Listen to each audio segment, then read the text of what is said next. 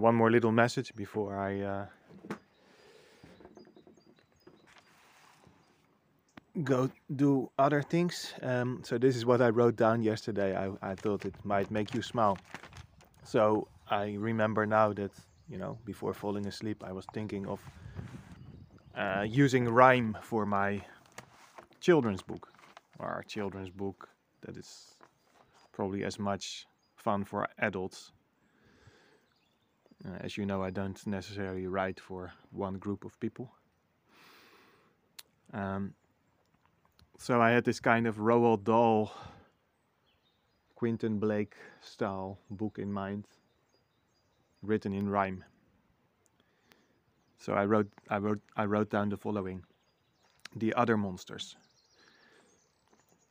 We want to be like the monster of disco, to dance and sway like there is no tomorrow, instead of drowning in our sorrow.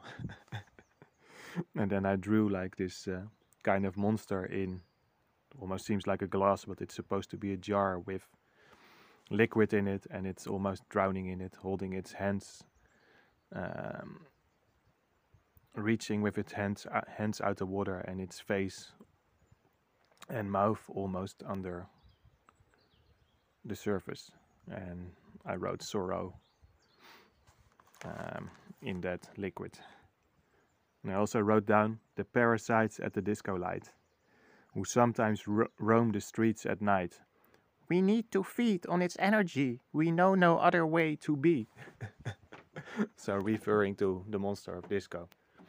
So I thought you might like to hear this. Let's see where this goes. I have felt before like adding rhyme to my writing without necessarily making it all rhyme. Okay, enjoy your day. Ciao, ciao.